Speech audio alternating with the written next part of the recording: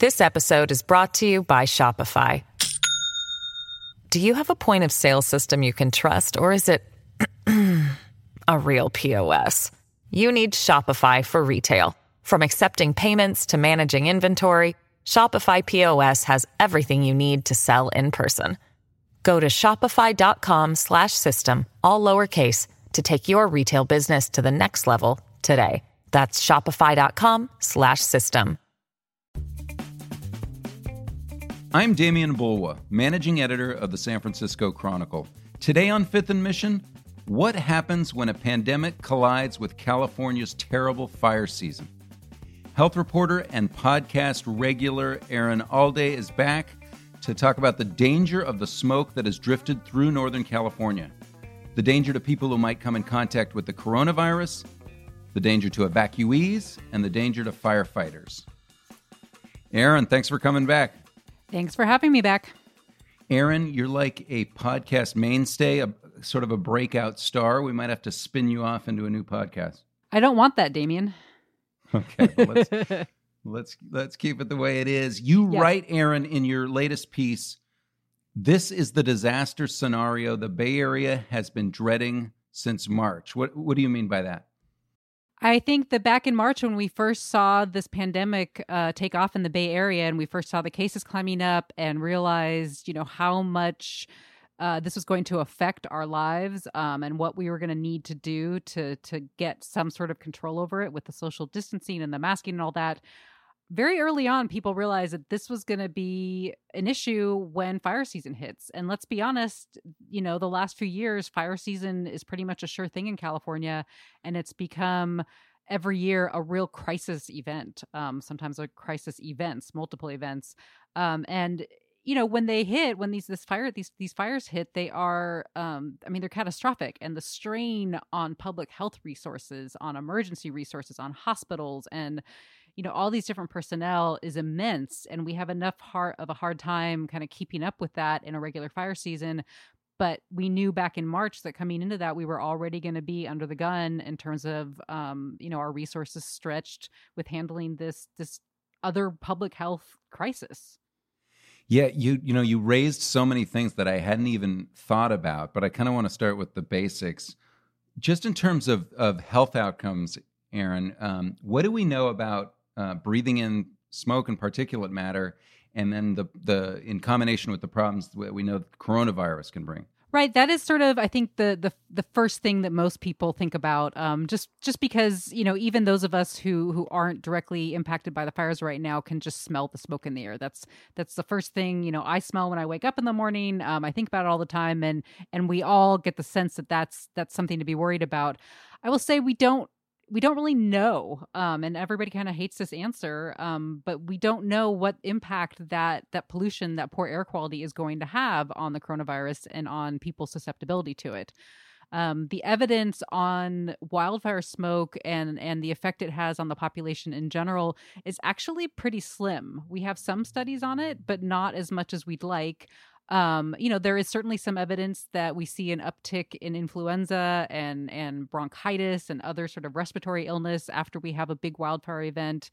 And obviously individuals know, like if you have respiratory problems, if you have breathing problems, people with asthma, people who have kind of pre-existing conditions certainly can feel the effects of poor air quality. So these are known things. Even people who are healthy will feel, the scratchy throat, the cough, the burning eyes. So clearly something is happening, but we just don't have a good sense of what that means for the coronavirus, and if that really does make people sort of more vulnerable to being infected with it, or to have a worse outcome if they do get infected, to have more serious illness, be more likely to be hospitalized, put on a ventilator, that kind of thing. I think for now, we kind of have to assume that it certainly can't be good, and it could certainly make things worse. And so we should all kind of be doing what we can to protect ourselves, which is largely what we have been doing, which is staying inside and trying, to not breathe the smoke.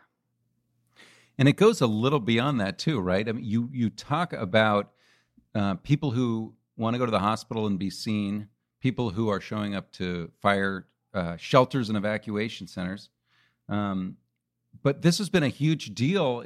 Are the symptoms that people have that cause them to change their behavior when they think they might have the coronavirus, and now they might be having symptoms from smoke. Yeah, I mean, that's definitely one of the big issues that doesn't get talked about a lot, which is, like you said, the symptoms of smoke inhalation. So that coughing and the watering eyes and the sneezing and just sort of that respiratory discomfort it can very easily kind of look like COVID, or at the very least, if you like show up, somewhere, if you show up in a hospital or a doctor's office, if you show up at an evacuation shelter and you have those symptoms, that means they're going to have to screen you. They're going to have to kind of err on the side of caution and assume that you could have COVID-19, and they're going to need to put you in a special isolation area. They're going to need to kind of take special precautions. And in hospitals, they're going to need to take those precautions too, which is just going to put an extra strain on resources, which are already stretched so thin, right? Like, you're going to need to do testing. You're going to need to have the staff use their special equipment. There's just a lot that happens when somebody shows up with symptoms of COVID-19 that then gets put into place. So that's definitely a problem. And there's also the fact that the symptoms of smoke exposure, so again, things like coughing and sneezing, if I'm asymptomatic with COVID-19, with the coronavirus, and I'm coughing, that means I'm much more likely now to be dispelling virus, right? Like, I'm going to be spreading droplets. Even if I'm wearing a mask, which everybody should be, it's more likely that those droplets can get past that mask, right? And so just coughing and sneezing, all these things shouldn't be happening. I mean, we want to avoid those and avoid, to avoid transmission of this virus. And that's just going to be another complicating factor with this smoke issue. Yeah, Aaron, across from my house is an evacuation center, and it's essentially one big room where they can put cots and bring out food, and a lot of people can stay. So what's going on at the shelters now if you can't pack them with people that are fleeing from the wildfires? That's been a real conundrum already in these fires. The main thing that they're doing a couple things. One of the big ones is they're just opening more shelters. So I talked with the Red Cross on Friday, and they said they've essentially cut their capacity in half of shelters. So for each shelter, they're allowing half as many people as they would under normal fire circumstances, which means they have to have double the shelter space. Like, right, they have to open up twice as many shelters to accommodate the same number of people. So that's one thing they're doing. They're trying to put people up in hotels a lot more, but we're already running into a capacity issue with hotels. But that's been one solution. In the past, we would also tell people go to a friend or family's house if you can, but that's kind of problematic now because we're all told that we shouldn't be staying with friends and family during this pandemic. I think if that's people's best option, they should be doing that, but it certainly is something you want to be cautious of. If you're going to go and stay with family, try to keep that social distance anyway. If you can, camp out in your car in their driveway for a couple nights, if that's an option for you. So those are actually things that are being recommended to these evacuees in this moment. Aaron, you talk about the way evacuees are coping. One other thing, all these fires seem to be going on in places that are pretty touristy, places like the wine country and Santa Cruz. And we're also seeing a lot of extraordinary things where tourists are being asked to leave town to make room. What's going on in those places? Yeah, we saw that in Santa Cruz County. They put out an advisory where they actually told people to leave, and not necessarily for their own safety, although I'm sure that was part of it, but just purely to clear up rooms in hotels. They wanted to get kind of tourists and out-of-towners out of these hotel rooms so that they could have that space to put up people who are evacuating from their homes, which, I mean, I've never seen anything like that. I don't know if you have. We've both been covering fires for a long time. But, I mean, to have, the shelter space be in such limited supply that they're actually, booting people out of hotels to put in residence is just, that's pretty big deal. Yeah, I mean, I think maybe the difference is, in some ways, is that usually when there's a fire going on, you don't go on vacation to that place. But I think people have been cooped up for so long that for some people they were probably saying, okay, I'm going to get away to Santa Cruz after this terrible year, and then they get to Santa Cruz, and all of a sudden, the vacation is a disaster zone. Yeah, I mean, I think that's absolutely the case. I mean, the truth is Santa Cruz has had an issue with people, with visitors and tourists kind of all along throughout this pandemic. It's been the same thing in Lake Tahoe and a lot of these other places that, like you said, it's been Californians who had their summer plans, just gone away, and they're looking to get out of town any way they can. And Santa Cruz has been a hugely popular destination for people in the Bay Area. So yeah, I think, and Santa Cruz has actually had a little bit better time with the pandemic than the Bay Area. So I think you've had a lot of people thinking that's a reasonable place to go and get away. And like you said, now they need to boot them all back and send them home. Erin, I want to take a quick break, and when we come back, I want to ask about danger to firefighters and also about the masks that people should wear for both coronavirus and for the wildfire smoke. We'll be right back. This episode is brought to you by Shopify.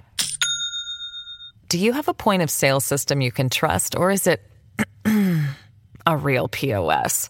You need Shopify for retail. From accepting payments to managing inventory, Shopify POS has everything you need to sell in person. Go to shopify.com/system, all lowercase, to take your retail business to the next level today. That's shopify.com/system. Welcome back to Fifth and Mission. I'm Damian Bulwa, joined by health reporter Erin Allday. Erin, this issue of wildfire smoke that I think everybody is seeing in the Bay Area and all around Northern California also brings up the masks that we've been wearing all year. What do people need to know about wildfire smoke and masks? It's a really interesting dilemma, and I laugh, but it's not funny. It's just it's one more thing for us all to be thinking about. So everybody should be wearing face coverings right now. We all know that. We've been told that over and over again to help prevent spread of the coronavirus. The N95s, we're told, don't wear those because those need to be saved for hospital workers. We have a low supply of them. They're just kind of a really scarce commodity, and they really need to be saved for people that are working in hospitals and other healthcare settings. So everybody's told to wear these cloth masks, these surgical masks, whatever kind of you can get your hand on to wrap around your face. Now we have this wildfire smoke where the truth is those kinds of masks are not effective. The only kind of mask that really is helpful with the wildfire smoke are the N95s. So the last thing we don't want people going out and, buying N95s or trying to get access to them. I don't think they even could because they're so hard to come by. They should just, the truth is people should just kind of keep doing what they have been doing, which is wear their masks. But they really need to be avoiding going outside as much as they can, and not breathing in that air, especially if they have, a respiratory condition that makes them more vulnerable to this bad air quality. One thing that was interesting was UCSF folks said the other day, they were talking about the N95s and telling folks who are really vulnerable, who have asthma or COPD or some other kind of pre-existing condition, and who absolutely have to be out of their home at some point or are really struggling. A lot of those folks already have N95s. People kind of stockpiled that for previous fire seasons. And they're saying, if you have to, you can reuse these. It's not ideal, but they're saying, just protect them. Don't let them get dented and dirty and crumpled up. Use them sparingly. But if you have to, you can kind of reuse these things. But definitely nobody should be going out and buying N95s and trying to kind of get into that stockpile. It does make me wonder if some of these things that are becoming somewhat necessary that we never thought of in the past, like stockpiling N95 masks or buying a $1,000 generator or a $5,000 solar wall for your house, they seem to be kind of getting normalized here. And I do wonder whether next year everybody might have a ton of these things. I think that's very possible. I mean, I think a lot of people already have N95s because of last year, because of previous fire seasons. I certainly know people who do. And I think, I was talking actually again with the Red Cross on Friday, and they were saying people in their, go kits, when we have our emergency kits for earthquakes, for fires, for all that, we should probably be making a habit of keeping face covering, surgical masks, hand gel, sanitizing wipes, all that kind of stuff as part of our regular kits now too. Like, this is just another thing that needs to be on our minds. One last topic, Erin, I want to ask you about, because you wrote an article about it, is the firefighters. Early in the pandemic, we talked about how we saw crews of firefighters who would be taken offline because they would be out in the field and they would have exposure to COVID-19, and so the whole crew would be out. But now you have teams and teams of firefighters out on these fire lines, and it's an issue too, right? Yeah, it's a big issue. It's definitely something that folks are worried about. The U.S. Forest Service and CAL FIRE have both, been paying close attention to what they can do to prevent illness amongst the firefighters who, as you pointed out, generally speaking, they live and work in very close quarters when they're fighting fires. They live in these big camps where they all sleep kind of in bunks together. They eat all their meals together. They drive out to fire sites in the trucks with the windows rolled up together. And they're not, they're often not wearing masks. These firefighters are used to working in these conditions without masks because masks, it gets really hot and it makes it a little bit difficult for them to work and breathe. So there's a lot of factors that are at play that the idea is that it could mean that if you get one case, it could really spiral very quickly and take out a huge number of firefighters, which obviously we don't want that for the sake of the firefighters, but also as we've been reporting, we don't have enough firefighters. We are already very low on resources. We have too many fires happening at once, and not enough people. So we need to preserve these folks just as I hate to say commodity, but as the resource that they are. And especially because one case doesn't just mean that person is now sick and maybe can't work. It means that now a whole unit might have to be quarantined and they can't work. They have to be taken out of the field, which that's just the worst case. That's just such a disaster. We don't want that to happen. So what they're doing, they put a lot of thought into this. They started planning for this back in March. And essentially they've done away with those massive centralized camps. They're not having the firefighters, live in that space anymore. They're instead dividing them into these smaller pods. It's not unlike what we've talked about with schools, with classrooms, in terms of having, cohorts of in this case, firefighters that are living and working together. And the idea is that if one of these cohorts goes down, it doesn't take down like a huge, unit of firefighters. It's a smaller group of like 5 to 20 people at once. So that's a big part of what they're doing to protect them, because there's not a lot else that they can do to prevent illness amongst these guys. I mean, they should absolutely be taking whatever precautions they can, but there are some limitations to how much social distancing, how much mask wearing they can do when they're out there fighting these fires. Wow. Well, Erin, incredible reporting. We appreciate you coming on again. Thanks again for having me, Damien. Good to talk to you. For all of the Chronicle's coverage of the ongoing wildfires in Northern California, go to sfchronicle.com/wildfires. Thanks to my guest today, health reporter Erin Alday, to Karen Creighton for producing this episode, and thank you for listening.